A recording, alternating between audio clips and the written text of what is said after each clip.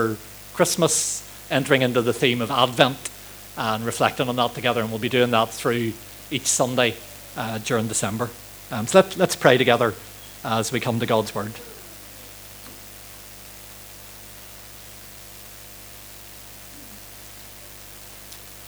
Father, thank you so much for the way you've already spoken to us this morning. Thank you for that powerful encouragement from Brennan. That even when we feel like evil is drawing near, the Lord is near. You are very close to us. You are with us and around us. And you are far, far greater than anything that threatens to overwhelm us. Father, thank you for that encouragement. And I pray as we come to your word this morning, just that we be really aware that you are here, that you are near,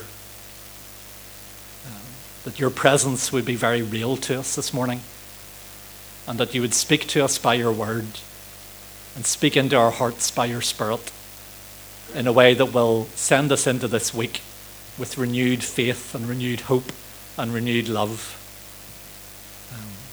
And we pray in the name of Jesus. Amen. I want to give you really just one verse this morning and one image, I guess, which is this one behind me. I was saying to Debbie when I was preparing, I think this might be my favourite verse in the Bible, and she just rolled her eyes at me and said, I've said that about 200 different verses. But honestly, I think if I was picking an absolute favourite, it might be this one. Malachi chapter 4, verse 2, the last book in the Old Testament. You don't need to look it up because it's just one verse, but you can go and maybe read the wider context later on. But this is what it says. I'll read the first half of the verse for now, and then the second half later. But he says, "For you who fear my name, the Son of Righteousness will rise with healing in his wings." For you who fear my name, the Son of Righteousness will rise with healing in his wings. And I want to reflect really this morning just on that one image of waiting for the sunrise, waiting for daybreak and the sun to rise. One little comment, maybe right at the beginning. In the English language, we have a kind of happy coincidence where even when you hear me say the Son of Righteousness, I don't know if you hear it as S-U-N or S-O-N, because in English we have this kind of, the words sound alike. What's the grammatical term for that? Is that a homonym? Homophone? There you go. It is worth just remembering that doesn't work in Hebrew. So in the original language in which it was written, this is very clearly S-U-N, or the Hebrew equivalent. And in most languages in the world, it doesn't work. But it's kind of a glad coincidence for us in English that maybe both those phrases come to mind as we hear it. A little bit of context. I want to think a little bit about the context of Malachi, and then spend most of this morning reflecting on what this might mean for us. So a little bit of context. The people, and I guess thinking about the images of darkness and light, the people of Israel, you know the story, had come out of slavery in Egypt, and I guess you could see that as a time of real darkness in their journey, in their story. So it begins in darkness, really, in certainly that part of the story in Egypt. Then they came out of Egypt, and there was that kind of period where they were wandering in the wilderness, and I kind of see this as a time of half-light. They're out of slavery, but they're still a little bit lost and confused, and they're wandering in the wilderness and all the things that happen there. But then they come finally into the promised land, and for Israel, that was a moment of real daybreak and sunlight. They arrived in the land that God had promised them, and they had this kind of short golden age under especially King David, and then for a little while under Solomon as the temple was built. And that's kind of the real bright point in the story of Israel. But then, as you probably know the story, there was a decline in the life of Israel, again into a kind of half-light. There were still bright moments here and there, but there was all kinds of sin and idolatry and mess in their lives. And then, as a result, defeat at the hands of various enemies, and then destruction in the end of the temple in Jerusalem and of the city itself, and exile. And so, in some ways, I think they end up in a darker darkness than where they began. I think Babylon, where they end up in exile, is the lowest of low points for the people of Israel. And probably the really poignant image that comes to mind from the Psalms, it says they hung their harps on the trees. And it says, by the rivers of Babylon, they sat and wept. And they said, how can we sing the Lord's song in a strange land? It's this real dark moment in their history. And then what happened? What happened was things seemed to then get brighter. There was a new king in the Persian Empire called Cyrus. And under Cyrus, the people of Israel were allowed to go home in several waves. And they began to rebuild the temple, and worship was restored under the leadership of Ezra. And then the walls of Jerusalem started to be rebuilt under the leadership of Nehemiah. And the moral and spiritual life of Israel started to be rebuilt and restored and renewed. And yet, there was still a kind of feeling that it was still only half light. There was something about this return and this restoration that wasn't the full daybreak that they were longing for. They were back in their land, but Israel was still a kind of vassal state of the wider empire. They had a king on the throne, but he was a kind of puppet of the emperor. He didn't have full authority.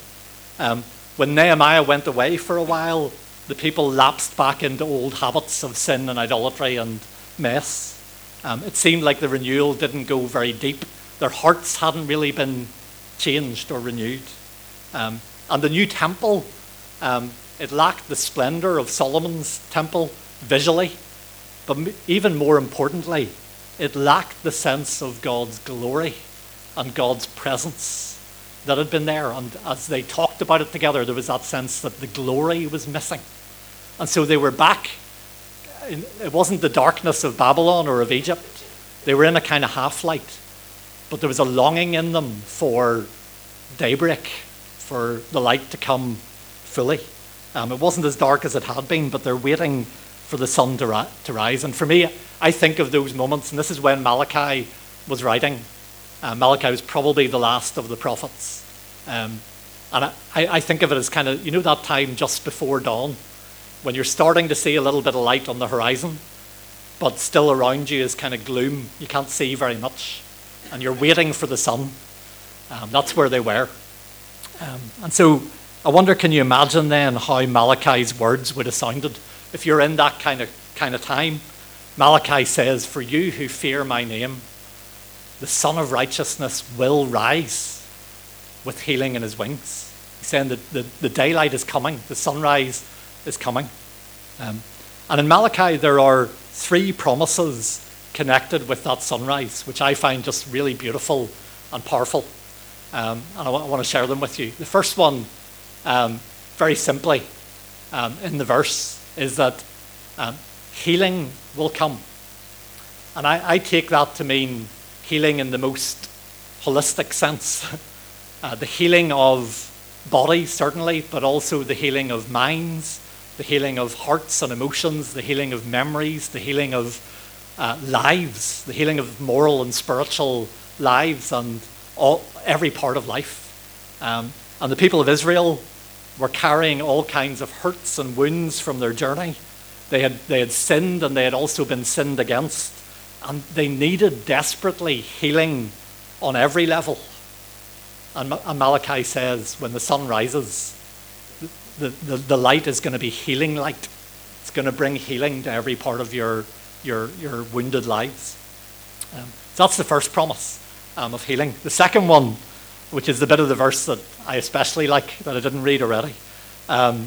Malachi says, the Son of Righteousness will rise with healing in his wings, and you will go free, leaping with joy like calves led out to pasture.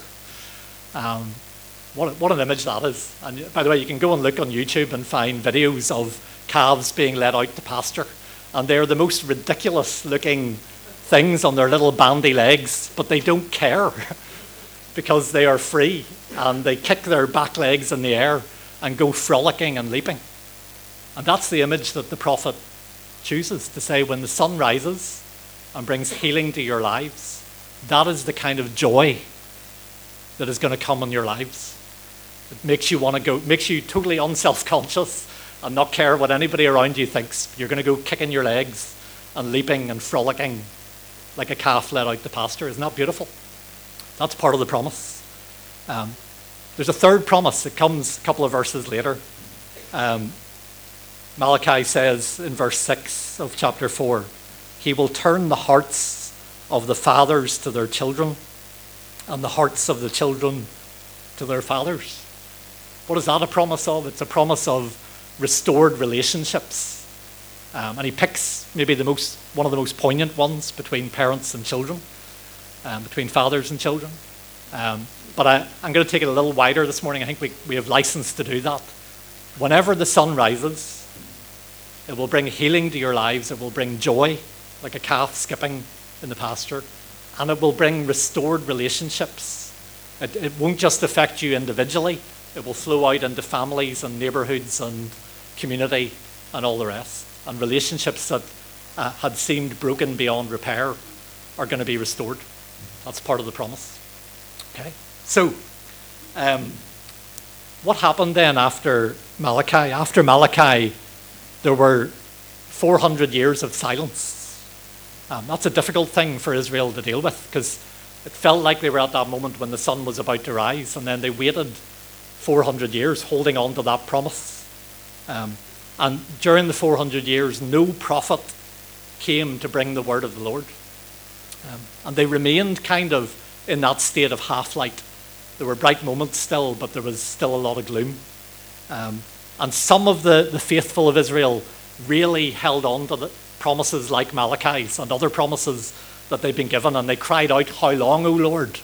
And they held on to the promise, and they waited, and they waited, and they waited. And then I want to fast forward with you, 400 and a bit years after Malachi. I want you to imagine this scene: an old priest, an old Jewish priest in Jerusalem. His name was Zechariah. He was one of the ones who'd been holding on to the promise. And he held a little boy in his arms. It was his son, John. And I want to read you just a few words of what Zechariah says. This is what he says. So you're in Israel. You've been waiting 400 years. You've been remembering the promise given to Malachi. And this is what old Zechariah says as he speaks over his child. He says, "You, my child, will be called a prophet of the Most High. You will go on before the Lord to prepare the way for him, to give his people the knowledge of salvation through the forgiveness of their sins, because of the tender mercy of our God, by which the rising sun will come to us from heaven, to shine on those living in darkness and in the shadow of death, to guide our feet into the path of peace." You hear what Zechariah is saying? He's saying, this child that I'm holding, he's not the one. He's going to prepare the way for one who's going to come after him. And then, because of God's tender mercy, the rising sun will come to us from heaven. If you've been there that day, I wonder, would you have caught the fact that he's riffing on Malachi, and he's riffing on Isaiah, and he's riffing on a few of the prophets. But he's saying the time has come, the time we've been waiting for. The sun is about to break through. And so the promise of the rising sun is fulfilled, not in John, but in the one who came after him. Jesus is the Son of Righteousness, S-U-N and S-O-N, who comes to bring daybreak, to drive the darkness away. And so we want to say Jesus is the one who brings healing. So all those promises that were there in Malachi, Jesus is the one who brings healing. Do you remember he said he hadn't come for the healthy, he'd come for the sick. Do you remember he asked the crippled man, and I think he asks all of us, do you want to be well? Right? And he asks all of us, do you want to be well? And we say about Jesus, by his wounds we are healed. Right? So he is the one, the rising Son of Righteousness, who brings healing. He is the one who brings joy. And so his birth, as we're going to celebrate in a few weeks, was announced as what? As good news of great joy for all people.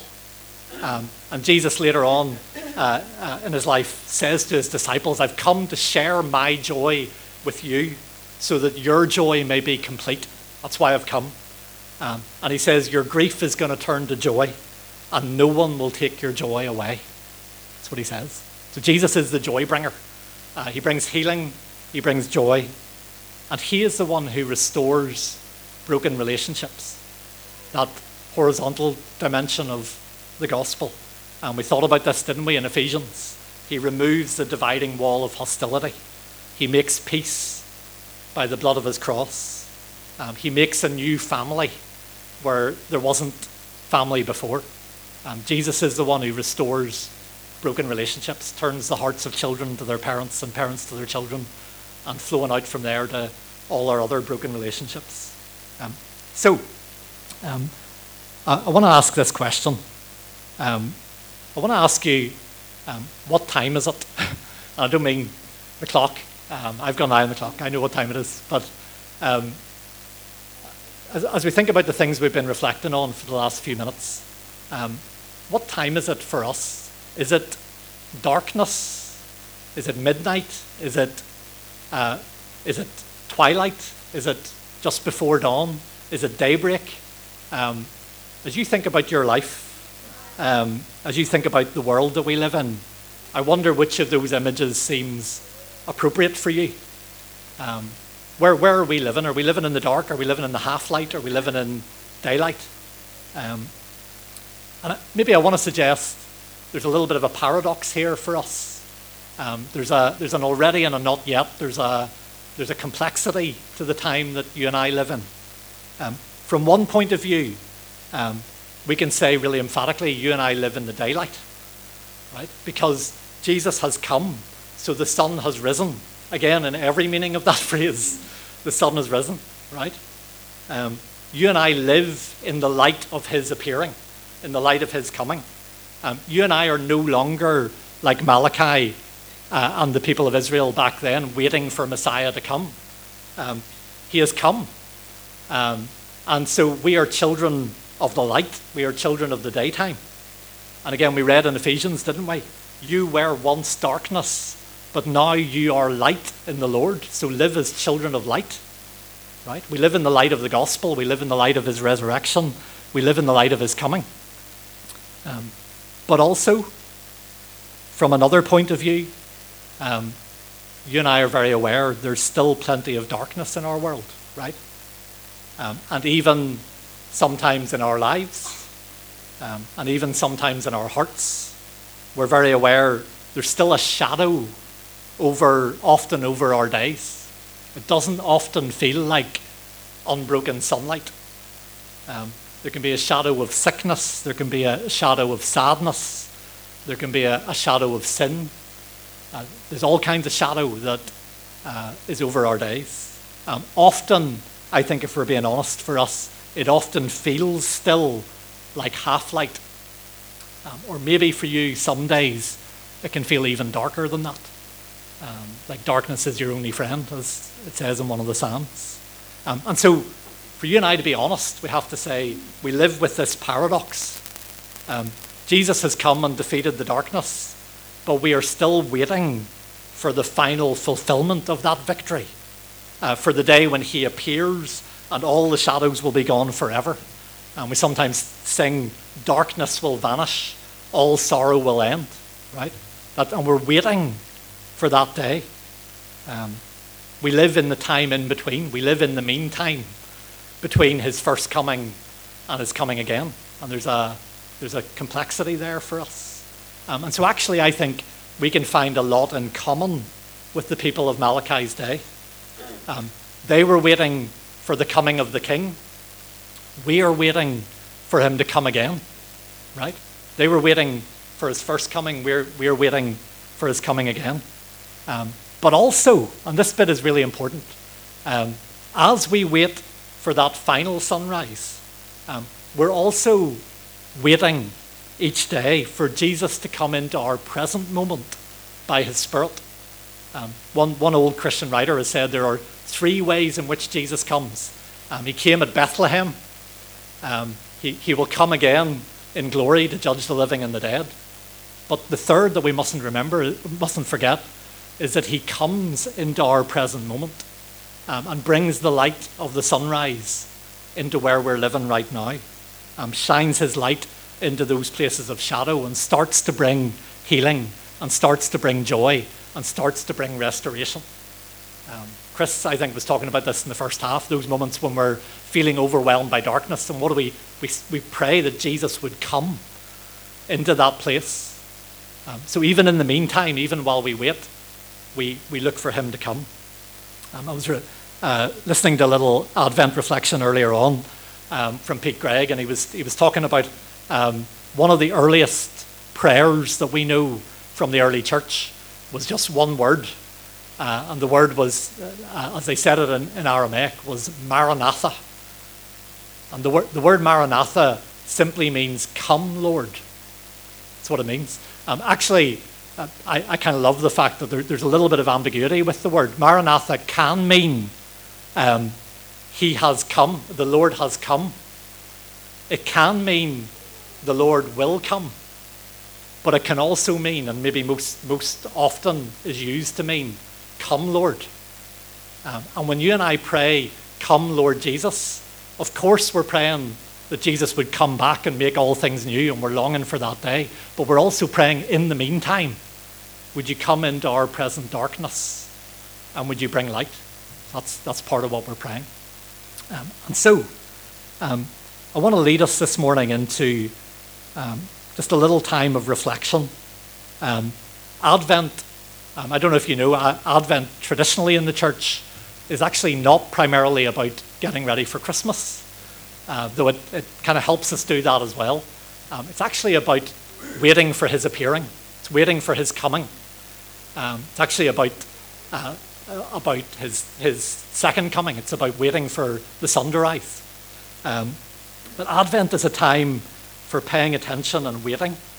And one of the things that I think it's really, really helpful for us to do as we wait is to name the places of darkness and shadow and half-light that are in our lives. Advent is a time for almost itemizing where are the places in our lives and in the lives of people we love and in our community and in our world where there is still a shadow over things.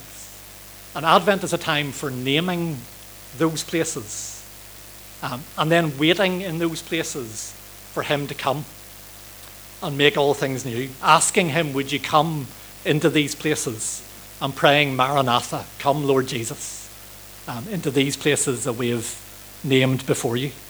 And where Advent does connect with Christmas, I think, especially is that when we get to the message of Christmas, and we're going to get there in a few weeks, the message of Christmas and the joy of Christmas is not for people whose lives are perfectly together and shiny and okay. The message of Christmas is for the people living in darkness. It's the people living in the land of the shadow of death, on whom the light dawns. And so, for you and I, there's a sense in which we can't hear the beauty and joy of the message of Christmas if we won't pay attention to the shadow, if we don't pay attention to the darkness that's in our lives and our world, and have a little bit of courage to name those places and say, that's where we need the light of Jesus to break in. Actually, these are the places where we really, really need Emmanuel, God with us in these places. And where we can say, come Lord Jesus, and he comes to those places as we invite him to, as we ask him to. And so, I want to encourage you just for a few minutes. I'm going to allow a little bit of just silence and space for us this morning. I want to encourage you maybe to close your eyes just where you are. I just want to give you a few moments to reflect. And I guess to reflect on this question. Where right now do you see darkness and shadow and half-light? Where are the places, the specific places, where you are longing to see healing and joy and restored relationships.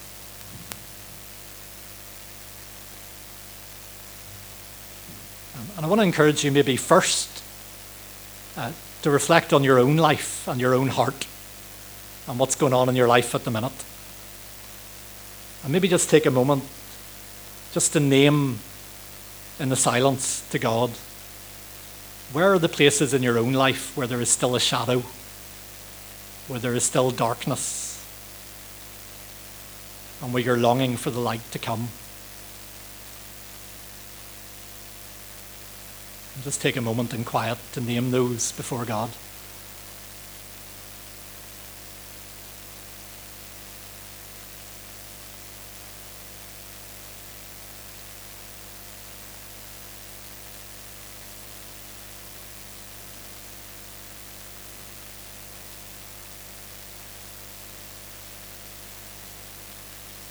Just as we lift these places in our lives to God, in these places we pray, Maranatha, come Lord Jesus, come and bring healing light, come and bring joy, come and restore what's broken in our relationships. Come Lord Jesus.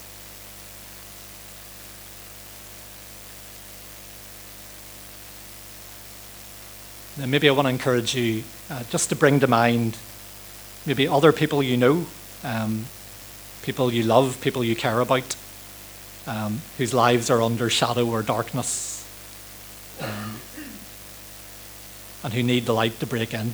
And just name those people in the quiet before God.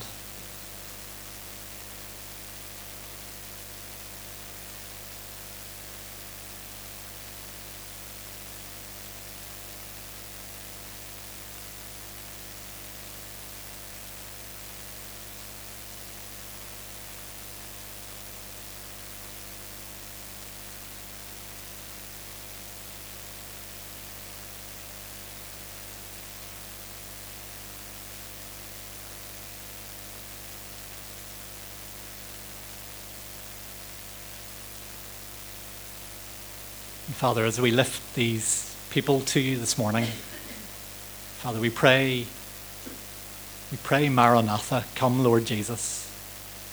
And we know that in some of these people's lives the darkness is very deep, but we want to confess together we believe the light is stronger than the darkness.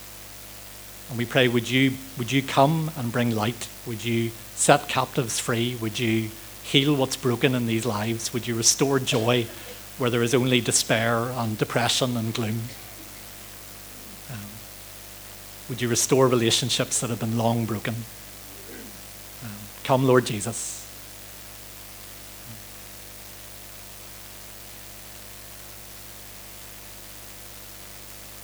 And I want to encourage you just for a moment to think about our wider world, and maybe you want to think about places in our town or our country, or even in our wider world, where there is darkness and shadow, and where we long to see the light of Jesus breaking in. Just take a moment to name those places in our world before God.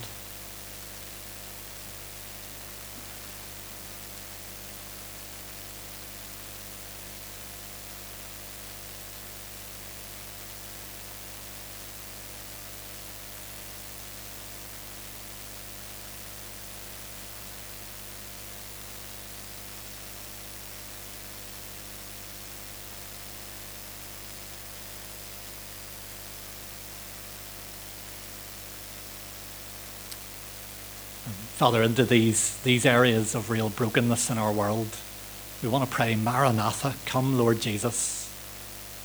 Father, I want to pray you would give us as your people faith to believe that in the darkest of places in our world, your light can shine, that walls can come down, that nations can be healed, that neighbourhoods can be healed, that joy can be restored where there's been sadness for a long time.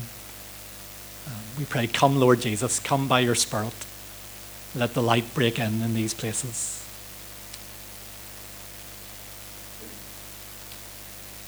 The psalmist says, I wait for the Lord more than watchmen wait for the morning. more than watchmen wait for the morning. This is not something we often do in MCF, but I felt through December we should do what maybe is traditional in some churches, and we're going to light a candle each week as an expression of our hope as we wait for the coming King. And again, why do we light a candle? There's nothing mystical or magical about the candles. But as we light a candle, we are expressing our hope that one day Jesus will come and the darkness will vanish. And also that in the meantime, even today, he comes and brings light into our present moment, where we are living in these days. And so I have two clickers this morning. I have one for the screen, and I have a real clicker that creates fire.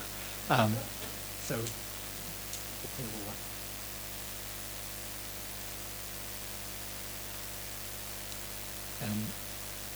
And we want to, as we light the candle, we want to confess this together, that if there is darkness in our lives and in our world, and we know that there is, and we've brought those things to mind, it is always the dark before the dawn. And sometimes the waiting can be long. It was long for the people of Israel, and they cried out, "How long, O Lord?" And sometimes we cry out, "How long, O Lord?" But it is always the dark before the dawn. The darkness is passing away, and the sun is going to rise, right? And there's an inevitability about that. Glenn Scrivener, our friend who's been here before, writes in one of his poems, "The triumph is not with the forces of night. It dawned with the one who said, 'Let there be light.'" Right? The triumph is not with the forces of night.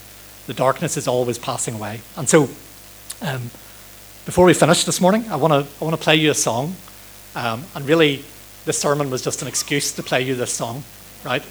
And you can find the song online, and I want to give it to you as a gift to play often during December this year.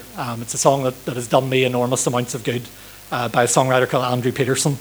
And he sings in this song, hopefully the technology will work, but he sings, "All this darkness is a small and passing thing." And he says, "This is the storm before the calm.